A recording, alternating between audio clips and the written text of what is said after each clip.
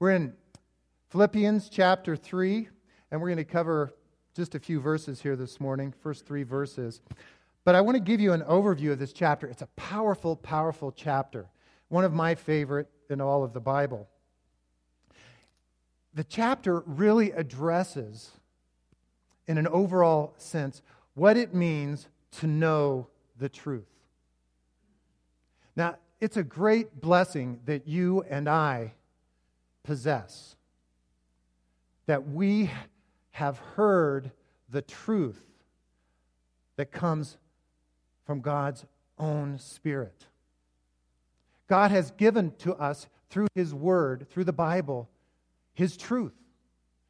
Jesus prayed in John chapter 17 for His disciples, you and me. He prayed that the Father would sanctify us in the truth, or set us apart, or make us different or unique, or in fact holy in the truth. And then He specifies that your word, Father, is truth. So we have been given a great blessing to know the truth. And I've titled this series as we go through chapter 3, Finding Joy in Knowing the Truth. The joy of knowing what God intends for you, for me, for each one of us, and to live in the light of that truth. You see, I think a lot of us as Christians believe that this word, this book, is the Word of God. We believe that. But I think where we oftentimes fall short is that while we believe that this is the Word of God, we don't necessarily trust it to be sufficient to meet every need that we have. When things happen in our lives, do we first go to the Word of God to seek comfort and solace, direction, strength? Or do we go to some other source? Again, we know this is the Word of God, but do we trust it for its sufficiency? And so as we go through chapter 3, I'm going to challenge you and myself to really address that question. Is where do we go for truth? Where do we go for the sufficiency for our lives? Not in theory, but in reality. So Paul's writing to the Philippians, and he says to them, "Further, my brothers and sisters, rejoice in the Lord." Now, I want to stop here for just a moment and talk about what it means to rejoice in the Lord. Now, all of us at different times rejoice in our circumstances. Something good happens to us, and we rejoice over the fact that this blessing has come to us. This good thing has come to us. And that's wonderful and that's appropriate, but it's rather easy to do, isn't it? To rejoice in positive circumstances. Paul does not write to the Philippians that they are to rejoice when good things happen to them, but rather he writes that they are to rejoice in the Lord.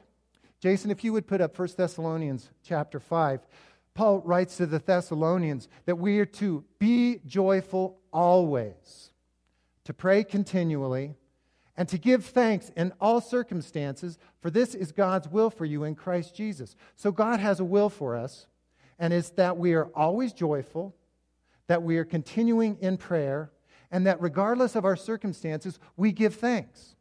Because we recognize that God works together all things for good to those who love Him and are the called according to His purpose. So He's always at work in our lives, church. Regardless of whether it's something good, whether it's something difficult, God is at work in our lives.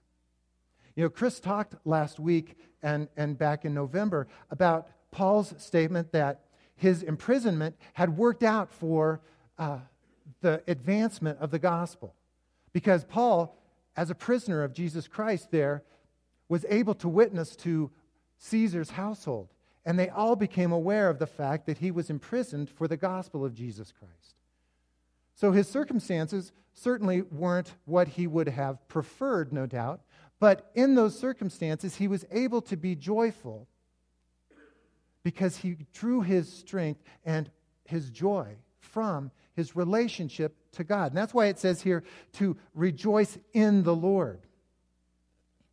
There was an occurrence that is recorded in, I think it's 1 Samuel chapter 30. It talks about David doing battle with the Amalekites. And the Amalekites had come and raided David's camp while he was out of the camp. And they took the women and the children and much riches away from the camp. And when David and his men returned, they saw that they had been attacked. And all of David's people that were still with him grumbled against David. In fact, they talked of stoning him. And the Bible says that David strengthened himself in the Lord. The people were upset, they were angry, they wanted to stone him, but David strengthened himself in the Lord. And I'm pointing this out because where do we draw our strength from as Christians? What does the Bible say is the source of our strength? The joy of the Lord. Nehemiah 8:10. The joy of the Lord is your strength. So when you are connected to, in relationship with Jesus Christ, what Paul wrote to the Thessalonians about being joyful always, praying unceasingly, giving thanks in all things, is something that you are able to do because you're in relationship with the one who created all things. And he is for you. His intention for you is good. Even though some of the things you go through may appear to be evil and even disastrous, health challenges, financial burdens, relationship struggles, even though those things are very hard and very difficult, in the midst of them, you can rejoice. You can look up and recognize, identify that you are in relationship with God through his Son, Jesus Christ. That is the truth. And that is why Paul says here that he wants them to remember to rejoice in the Lord. Not their circumstances, but in the Lord. And he says, it's no trouble for me to write that very thing to you again. Because in these first couple of chapters, he's reminded them about the importance of joy in our lives. And that joy emerging from our connection to, our relationship with Jesus Christ. If you're focusing on anything else than Jesus Christ, your joy is vulnerable. Satan comes, it says in John 10:10, to rob and to kill and to destroy. So when you're going through those circumstances, when you're having a relationship challenge, when you're financially strapped, when you are just at the end of your rope and you don't know what to do, where do you look for strength? To experience that depth of joy that transcends what you're going through. It's to Jesus Christ. It's to his word. Rejoice in the Lord. Not in your circumstances, but in the Lord. In the truth that you are related to him, that you are righteous in his sight because of his shed blood that covers you. All of these things. Now, Paul is saying this because he is getting ready to warn the Philippians about some potential dangers that exist. Now, he's already talked to them in chapters 1 and 2 about the danger that comes from within, that is pride. And the division within a fellowship that pride can cause. Paul gave us the solution to pride there in the first few verses of chapter 2, where he said that we are to have the mind of Christ. Do nothing out of selfish ambition or vain conceit, but rather in humility value others greater than yourself. And then he goes on to describe Jesus and how Jesus behaved with humility. So we protect ourselves from that internal danger of pride through the practice of Christ mindedness, humility. But now Paul is going to warn the Philippians about a danger that comes from outside of them. And this is the danger that every fellowship of believers faces. He says in verse 2, "Watch out for those dogs, those evildoers, those mutilators of the flesh."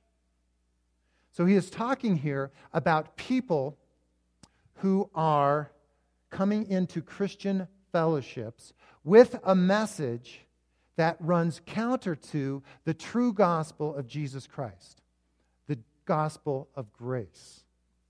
He's saying, watch out for those dogs. Now, dogs, of course, in this section of Scripture is talking in a very derogatory way about the people who are coming along and sharing a message of works-based salvation.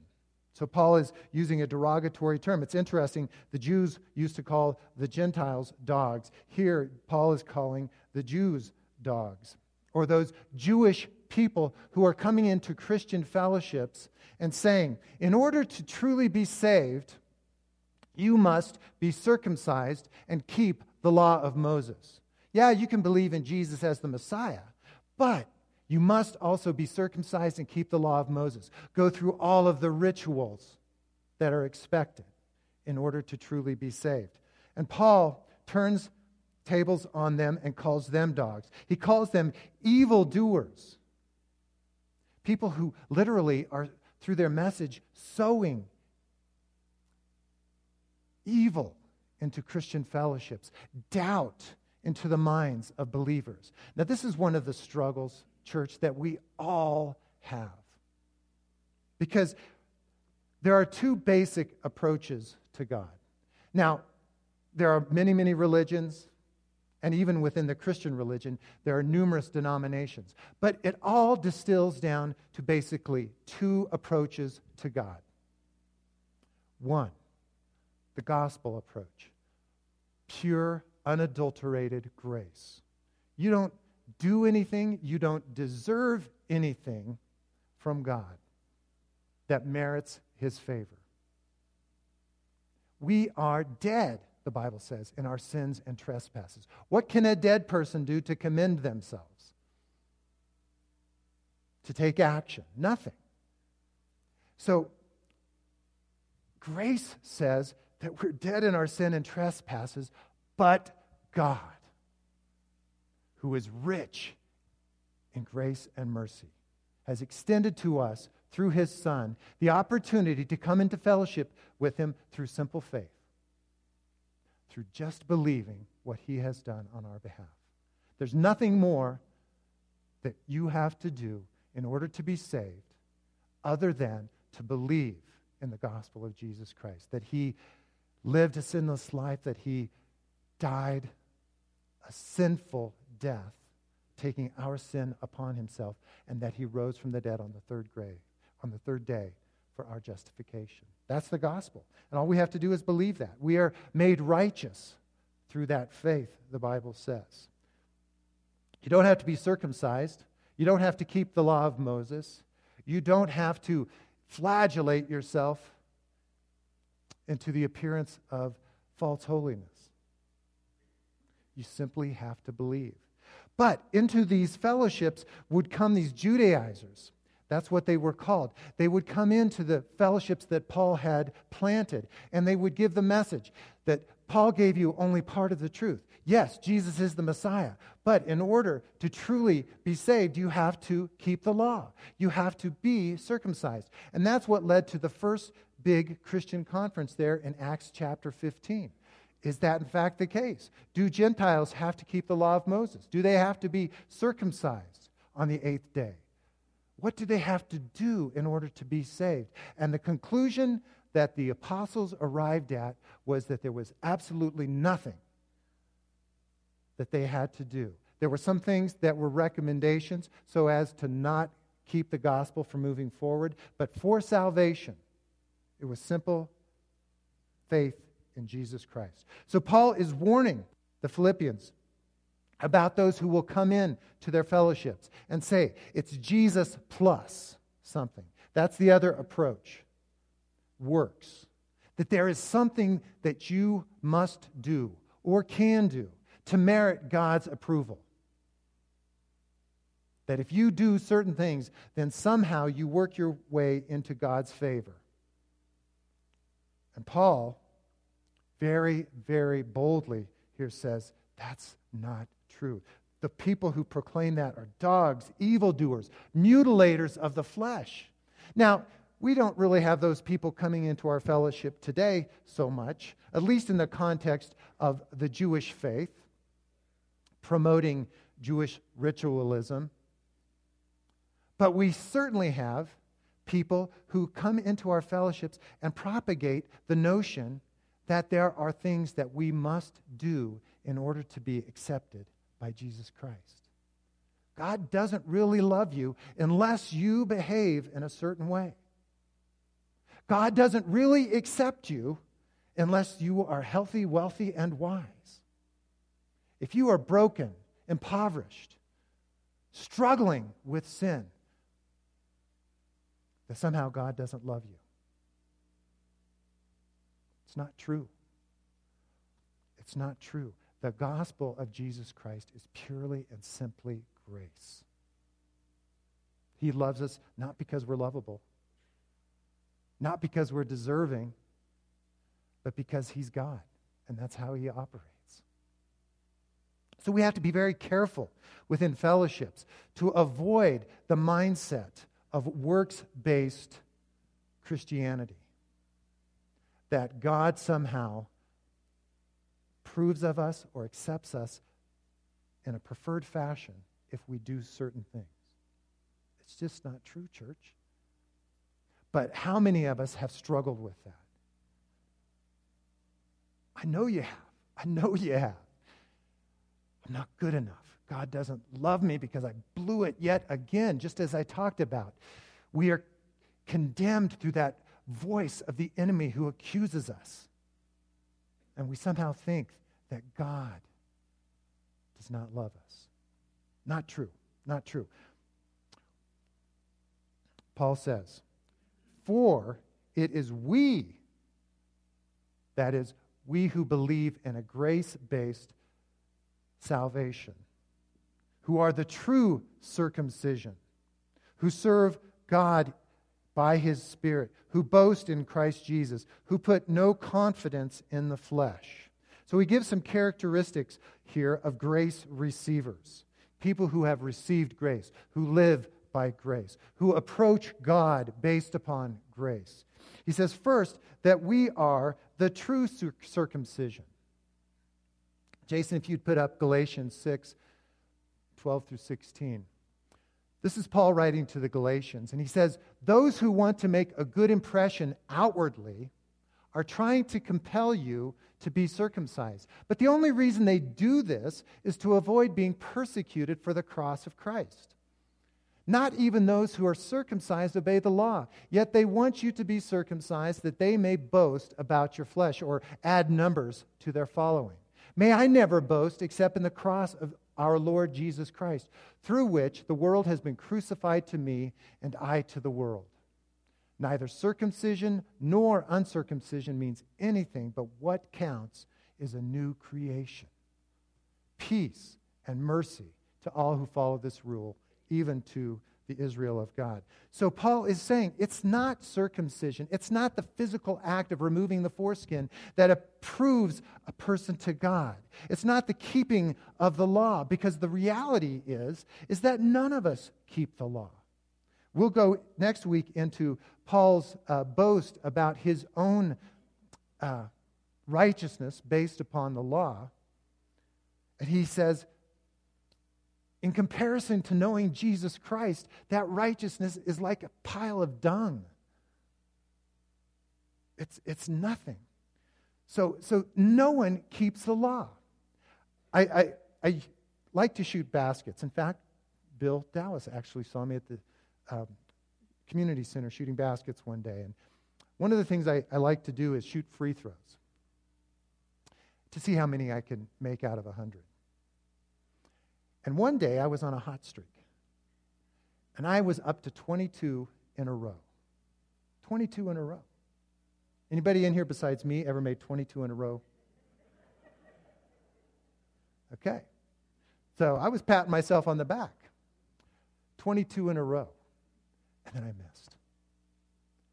And then I missed 3 in a row. So 22 out of 25. Not bad, 88%.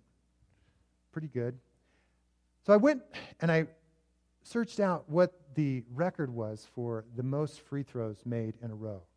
Anybody know what that is? 930 in a row by a guy named Bill Sharman. And then he missed. That's the law. You might make 22 in a row. You may make 930 in a row, but guess what? You're going to miss. And the Bible says that when we fall short of one of the commandments, we are guilty of them all. So we can't keep the law. There is no way that we can, in our flesh, commend ourselves to God in a fashion that will impress him. But he is impressed by the cross of his Son. He is impressed by the resurrection. He even said, "This is my beloved Son, in whom I am well pleased." So we are the true circumcision. We are the new creation, as he wrote to the Galatians. We have been made new. All of the old things passed away. So you say, "Oh man, Greg, it doesn't feel like that to me. It feels sometimes like that old man is still dragging me down." I get you. I know what you're talking about. But guess what? You're still not condemned. Yeah, you may have made 22 in a row, but then you dropped a few banked off and didn't go in. But you know what? When God's looking at you, you know who he sees at the free throw line? Jesus. And Jesus never misses. He doesn't see you or me. He sees Jesus. That's the new creation, church, that we are. We are new creation in Christ. So when he's looking at us, he's looking at Jesus. Yeah, he is at work in us to will and to work for his good pleasure. He is driving us towards a future that is perfect and wonderful. And as I read out of Revelation chapter 21, where he dwells among us. We're not there yet.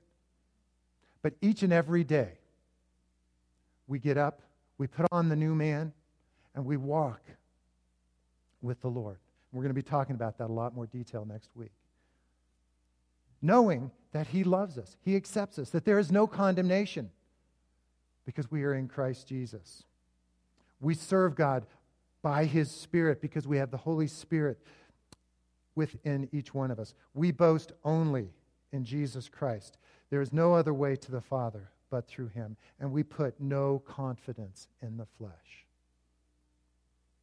So when you compare yourself to someone else, you look at someone who is really seemingly spiritual, doing well, doing wonderful. Great. Rejoice for them. But don't compare yourself to them. Because that also is something that people in the church often do. We compare ourselves to others. Sometimes when we do that, we look pretty good. Other times, in comparison, we fall far short. But again, that is not the point. We put no confidence in the flesh. We serve God by his Spirit. We boast only in Jesus Christ because we are the true circumcision. We are new creatures in Christ. When Jesus looks at me, when the Father looks at me, he sees Jesus. When he looks at you, he sees Jesus. He's given you his Holy Spirit, just like he's given me. We all have different stories. We all have different pathways that God has us walking upon. But the reality, church, the reality is that we are in Christ, new creations. All of the old things passed away. And that we can have a great boldness and confidence in the power of God's Spirit living within us. That's the truth. That's the truth. And you should find joy in that. Find joy in the fact that God loves you. And that He indwells you. That He will never leave you or forsake you. And that no matter how badly the accuser says you are doing, the truth is that you're accepted in the beloved. Heavenly Father, we thank you for giving us the hope that comes through the gospel that is unassailable, that there is no power in heaven or on earth that can bring it down. And so, Lord, I pray for each one of us that we would find joy in the truth that we know that you love us, that you have given us grace, that we are the true circumcision who serve you in the Spirit. And we place no confidence in the flesh, but all of our boast is in Christ Jesus. I pray that we would find great strength in that faith. In Jesus' name, amen. Let's all stand up and conclude with that hymn written by Beethoven, Joyful, Joyful, We Adore Thee.